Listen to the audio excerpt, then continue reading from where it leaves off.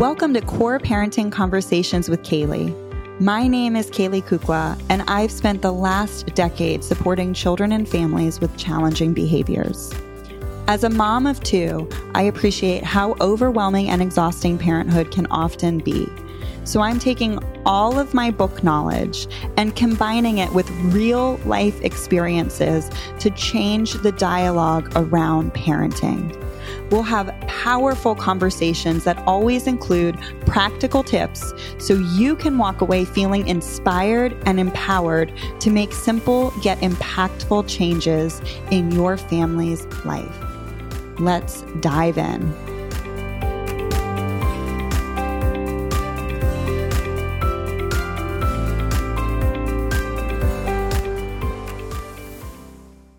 Welcome to this week's Core Conversation. Today, we're going to talk about mean words, exaggerated language, and these are phrases like, I hate school, I don't like this, everyone is mean to me. Phrases that can become super common this time of year as we transition from summer into the school year. I wanted to do it a little bit ahead of the school year because I realize not everybody starts the first week of August like we do, because these can start before school too. And they're really a symptom of what's bubbling underneath. And that can be these strong emotions of nervousness, some anxiousness, just unsure about what's coming up. So we're going to unpack this a little bit. I'm going to talk to you about how to respond to your child in these circumstances to really strengthen that connection and help them understand themselves a little bit better and get more comfortable with these feelings. So let's dive into this core conversation. All right, guys. So we are getting close to the beginning of the school year, and notoriously around this time of the year, parents will start hearing things like, I don't like school. Everyone is mean to me. No one plays with me. We start getting a lot of pushback. And so I wanted to drop an episode for you to break down some of these phrases because they're tools that you're probably going to need in the near future. So you may want to come back and re-listen once your kids are in school. I know that we start like August 8th, and some people don't start till Labor Day. So I wanted to get it out ahead of the earliest starters. We also hear these comments from our children about so many things. So even if your child isn't starting school in August or September, or if it's not right around the corner, you may hear, I don't like it. I hate this. Nobody plays with me. He's mean to me, about different activities your child participates in, food, games. So even if your child isn't starting school, I think that this is going to be a really helpful, practical, tactile episode for you. So first, I wanted to break down the classic I don't like it statements by diving into good old child development. So we are most likely to hear a lot of these statements in early childhood. Around 4, 5, 6 is when they can really start expressing these strong statements. Now, we think of language development as really just being in that second and third year where our children go through these word explosions. Maybe you even tuned in to your infant's babbling. And then we think, once they're pretty effective communicators, typically around age 4, we forget that language development is still happening. But what happens in 4, 5, and 6-ish, right? There's a range, is that children are really developing their sense of self. So really understanding what they like, what they don't like, their preferences. They have stronger opinions, you may have noticed, about things. Their emotions are becoming more granular. Like they're experiencing not just happy, sad, and angry. They're experiencing worry and jealousy, right? So there's more nuanced emotions here with less nuanced language ability. So they have this pretty strong generic vocabulary, and oftentimes it's extreme. So I hate this. I hate school. I don't like this. It really misses that nuanced meaning or that nuanced feeling or the experience that they're having as an older child. Plus, what's happening is these statements are all very strongly emotionally driven. So their emotions still at this age, quickly hijack that brain, and their prefrontal cortex is still coming online. And so when we experience strong emotions, we're more likely to be hyperbolic. We're more likely to exaggerate, and that's adults and children. So what I like to do is I like to give a common example about adults to really help us understand what this looks like and why it's developmentally appropriate, because even adults do this. So let's say the classic example, my husband walks in the door. I'm trying to get dinner on the table. This was really relevant when my kids were much younger, with an infant and a toddler and sleep deprived. Everything's burning. It's witching hour. Everybody's melting down. And he walks into this scene and he just stands there. And I start going in, you never help me. Why are you just standing there? Why am I always the one that has to do this? Okay, so notice that exaggerated language I use, those hyperbolic statements of you never, those absolutes, I always. And then he retorts, well, that's not true. I helped last night. He responds with logic. The situation is probably going to escalate here because my message is not really about tallying up what he does that's helpful, how much he actually helps. My message is actually, I am feeling so overwhelmed. I am drowning right now. I need help. Like, I'm literally crying out for a lifeline here. Please take the kids into the bathroom for a bath. But is that what I said? No. And y'all, this is a really great, hey, P.S., not a marriage counselor, not a marriage therapist. This is just a really great, effective communication tool in general to really start figuring out, what do I actually need here? Because that part of our brain, that self-reflection, that self-awareness, the perspective taking ability, the nuanced language, those language centers of our brain, they go offline under stress. So often these big statements we hear from our children, just like we will give as an adult, are a stress behavior. Okay, so now going up to the children. So we have this adult. So let's just normalize this behavior real quick. Like, it's a human experience. Now let's break down some frequently said things by children and what they could mean behind that. And these are all things that my children have said, and we've dug a little deeper, and I've noticed that this is their actual experience that they're trying to communicate with me. So let's take the very generic, very popular, I don't like this. So here are some interpretations of this, what our child could actually be trying to convey to us. I wasn't expecting this. I don't understand this. I wanted something different. This is new and it doesn't feel safe, or it doesn't feel right. I'm feeling uncomfortable about this. I'm not used to this. I'm not ready to try this. I was hoping for something different. All of those things. And what comes to mind to me is food, where you put something in front of your child and I don't like this. So often I've learned, if I pause and I remember to not take it personally and get curious about my child's experience when I'm in a good state of mind, right?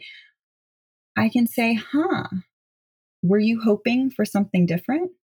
Yeah, I wanted chicken tonight. Oh, you were hoping for chicken and we're having pasta. See, it's a totally different scenario there. And that's for an older child, but just know that might be difficult for like a 3 or 4-year-old. My 4-year-old does it with me, but all kids are different. But seeing past that and not taking it personally and staying curious about what their experience is can help develop that more nuanced conversation. So since this is inspired by the start of school, let's take the I hate school. Could mean school was hard for me today. Something upsetting happened. I didn't get to do what I wanted to do. I don't like something specific, a certain activity, a certain lesson. These are things that came up a lot for us last year when my child transitioned to a new school. Then he'd come home and he'd say things like, everyone is mean to me. Nobody likes me. Nobody will play with me. So I'm going to give you how I responded, how you can respond at home. After I responded with what I'm going to share, we figured out oftentimes he meant my friends don't want to play what I want to play. So on the playground, he would feel really frustrated because his friends wanted to play a different game. And this control of like wanting to dictate what people were playing and they weren't on board. He was used to being the leader in his old class. He wasn't the leader in this class. It was a big adjustment for him. I don't like what they're playing. So maybe he doesn't like the game. And now he feels left out. And his way of telling me he felt left out, he didn't like what they were playing is nobody will play with me. Everybody's mean to me. Nobody likes me.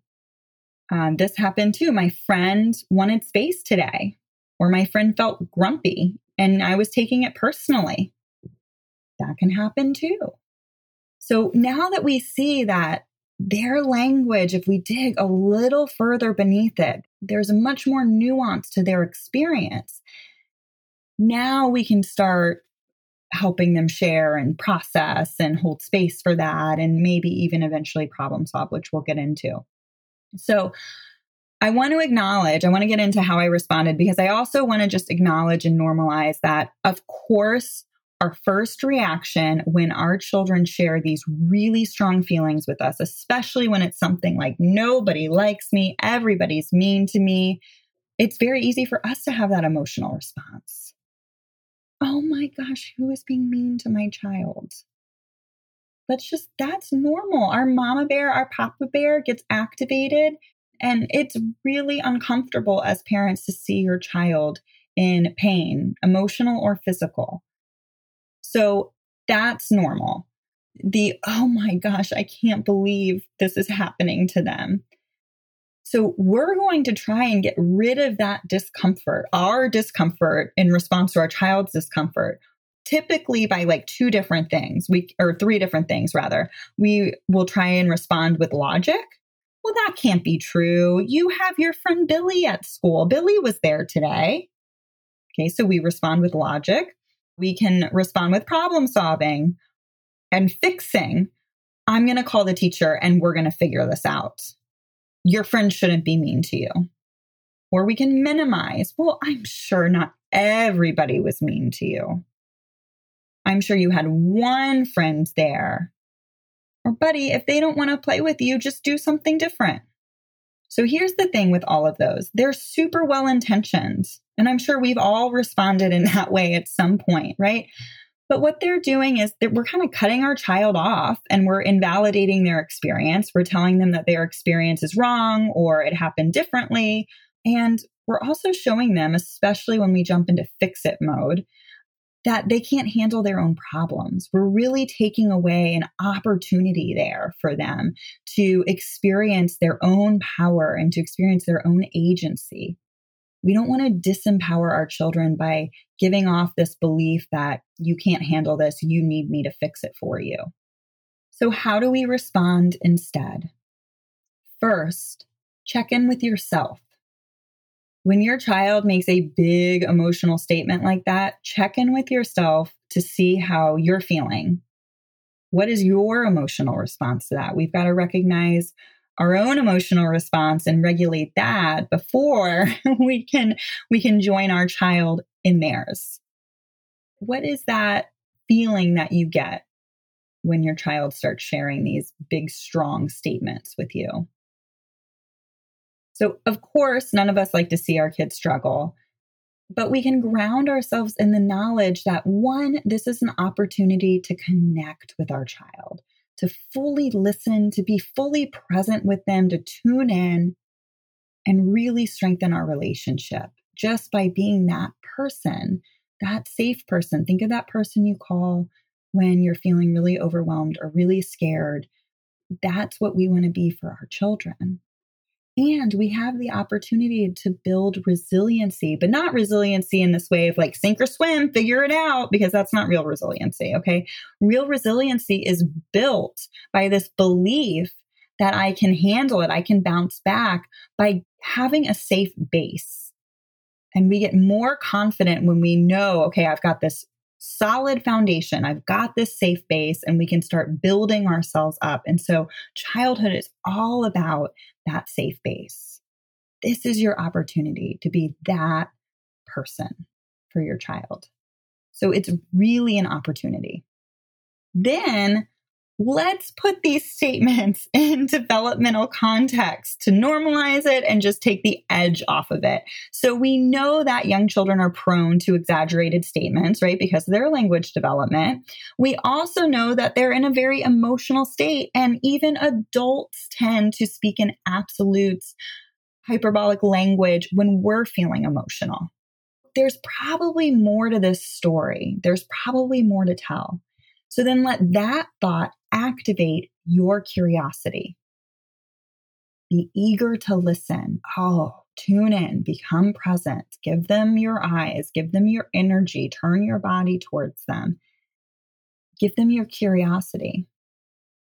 And side note, deeply feeling children, PS, might be intimidated if you stare them down or totally turn your body. Sometimes side by side, like driving in the car, laying in bed at night, can be the best time to have these really vulnerable conversations, as a side note. But still, the presence and the energy is still there and still strong. This core conversation is brought to you by Kaylee's Core membership. If you feel overwhelmed with parenting, not sure what to do about your child's behavior, find yourself constantly second guessing what you do, what you say, your overall parenting approach, or maybe you know that you want to parent your child without threats, without shame, without punishment, but really don't understand how to do that, this is for you. My goal in this membership is to give you instant access to a lot of information and also access to me to answer your ongoing and evolving questions as your child grows and develops. So Core was created from my desire to support parents in an affordable way. One-on-one sessions are limiting for me because of my time. It's finite as much as I try and make it infinite. And they're limiting to most people because of cost. So Core is less than $20 a month, and you get access to my entire library of over 25 workshops, handouts, workbooks, a weekly live Q&A where you submit your questions and I answer them live every week, special guests, and more. If you want to learn more about this Core community to really become that calm, confident parent that you want to be, you aspire to be, and your child craves, check out my link. It's in the show notes, or you can just go to kayleekukla.com/COR Core. Now back to this Core conversation. So we activate that curiosity and we can say things like, oh, wow, tell me about that. I'd love to hear more about that. What was that like for you? What did that feel like? Oh, then what did you do? So age is really important here. Development is really important because if I ask a young 4-year-old, how do you feel about that? They probably will struggle to answer that question if they even answer that question at all. If they're telling me about mean friends on the playground and then I ask, oh, well, what did you do? That's more concrete. You're more likely to get an answer with a question like that. So if your child doesn't answer the question right away, it might be an indicator that that question might be just like over their language development, over what they understand. So for really young children, what questions? What did that feel like? What did you do? Did you like that? Yes or no? Those are easier questions for them to answer. Slightly older kids, or really any child, tell me more about that. And they might offer you another nugget. And so then you have something a little more specific to reference for your next question. You can also, if questions are like overloading or you're not sure about what to ask, again, a lot of this is confidence. We're confidently entering into our child's experience with them. We can just reflect or mirror what they're saying back to them. So if they say, nobody would play with me, everyone was mean, I hate school, I have no friends. Okay, that's what they come home and proclaim to you. You can say, oh, wow, everyone was mean today, huh? What happened? So we reflect back what we're hearing from them. As your child shares more, and this could be like one conversation in the car or at the table, it could be multiple little conversations, it could be a deep discussion at bedtime. Whenever they're willing and able to express these things to you, remember, they're releasing that emotional experiencing and they're processing it because they're taking this emotional experience where I didn't like how it felt. I felt sad, I felt angry, and we're marrying it with the storytelling piece. And when we marry those two, our emotional experience and the verbal, logical stuff, that's how we process the event. And you, as the parent, are gaining a clearer picture of their experience. Okay, so notice we're not jumping right in and solving the problem or blowing it off. We don't want to expect too much from them. Sometimes kids take a while to process things. It's really surprising. They might come out and say, everybody was mean at me at school today. And then you'll hear them playing with their toys and the figurines are lining up and they're fighting over their space in line. So maybe something happened lining up on their way to the playground that they didn't like. Right? So sometimes it's not as obvious as just a typical sit-down conversation that we may expect to be able to have. So once you start getting that clearer idea of their experience, you may be able to sense if this is enough for them. They just need to vent. They need to blow off some steam. They needed help processing it. I mean, I think we've all made that phone call to a friend, and I just did this with my mom and my sister this past week. And I was like, guys, I just need help processing this event. I know you can't fix it. You can't solve it. I just need to talk about it. And they did. And it was really helpful for me. So sometimes our kids just need that. You can even ask maybe an older child, do you want me to listen? Do you want me to help you figure it out? I've started to use that with like my 7-year-old.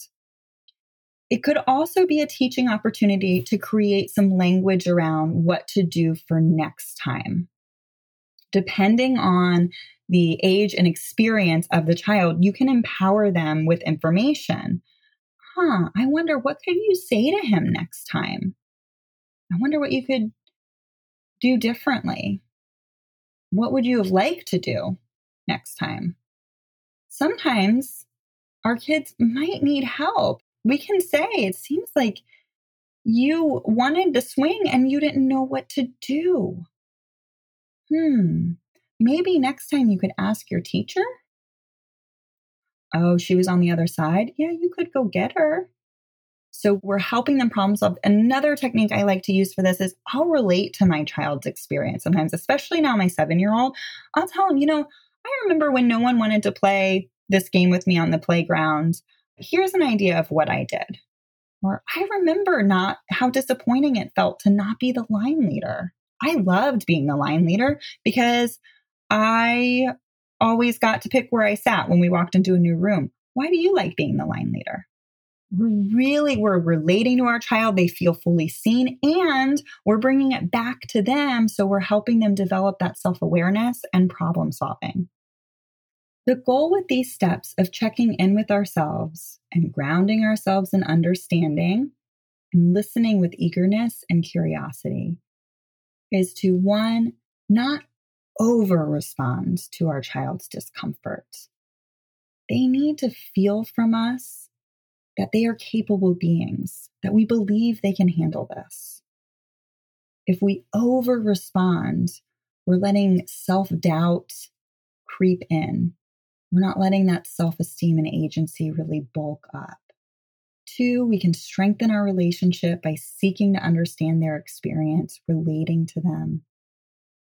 And 3, we can offer support if and when support is needed. Sometimes, like I said, they could just be venting. Support, instruction or reflection or any of that might not be needed, but sometimes it is, especially if it's a new school. School is new.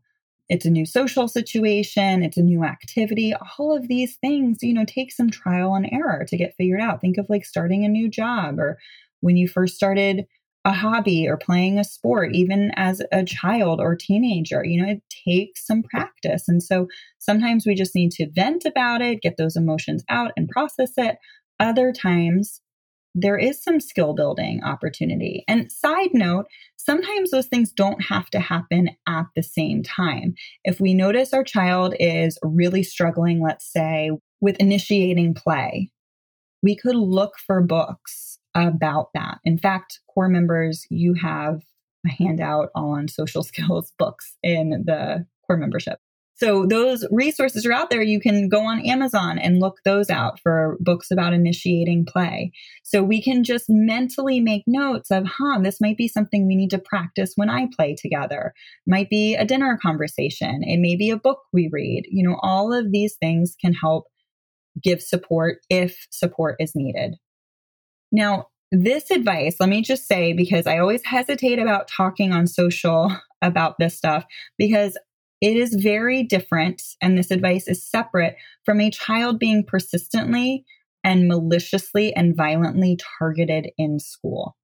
This is very different. If your child comes home and tells you so-and-so hit me in the face, the teacher didn't see, those are the type of things teachers, schools, administrators really need to know, because clearly that other child both children need help in that situation. Okay. So this is separate from that. This is just the generic statements of everybody's mean to me, nobody likes me, nobody wants to play with me. And just because we're digging past our child's initial statement doesn't mean we don't believe them. Okay. We're not minimizing their experience. It's not that we don't care. We do.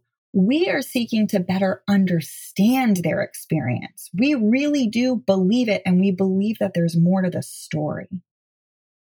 And we want to know what that story is so we can figure out how to support them in the ways that they need.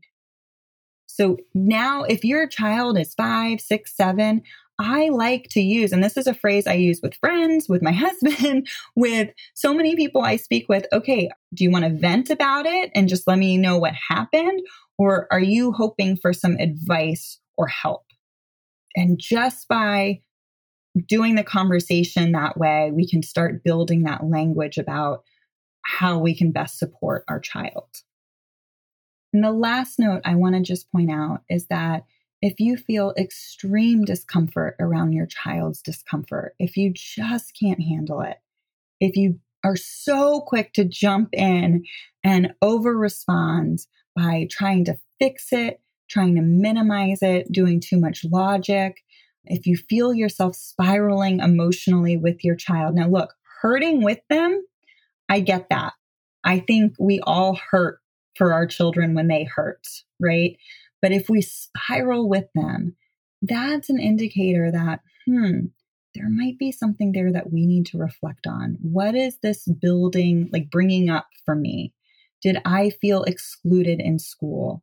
Did I have a really difficult school experience? Or maybe my opinions about things weren't validated as a child. Like I was forced to, eat a bite of something I really didn't like. And so now my child expressing displeasure is very difficult for me to hear. So just know that when our child really starts experiencing these stronger feelings and verbalizing them, they may have just screamed about them when they were a toddler, but verbalizing them now as an older child may bring up different stuff, and just be aware of that. All right. So that is it. I hope that this was super practical for you all. I am thinking about everybody in this community as we go into this next school year. I'm right there with you. My kiddos are starting second grade and kindergarten, which is kind of mind blowing.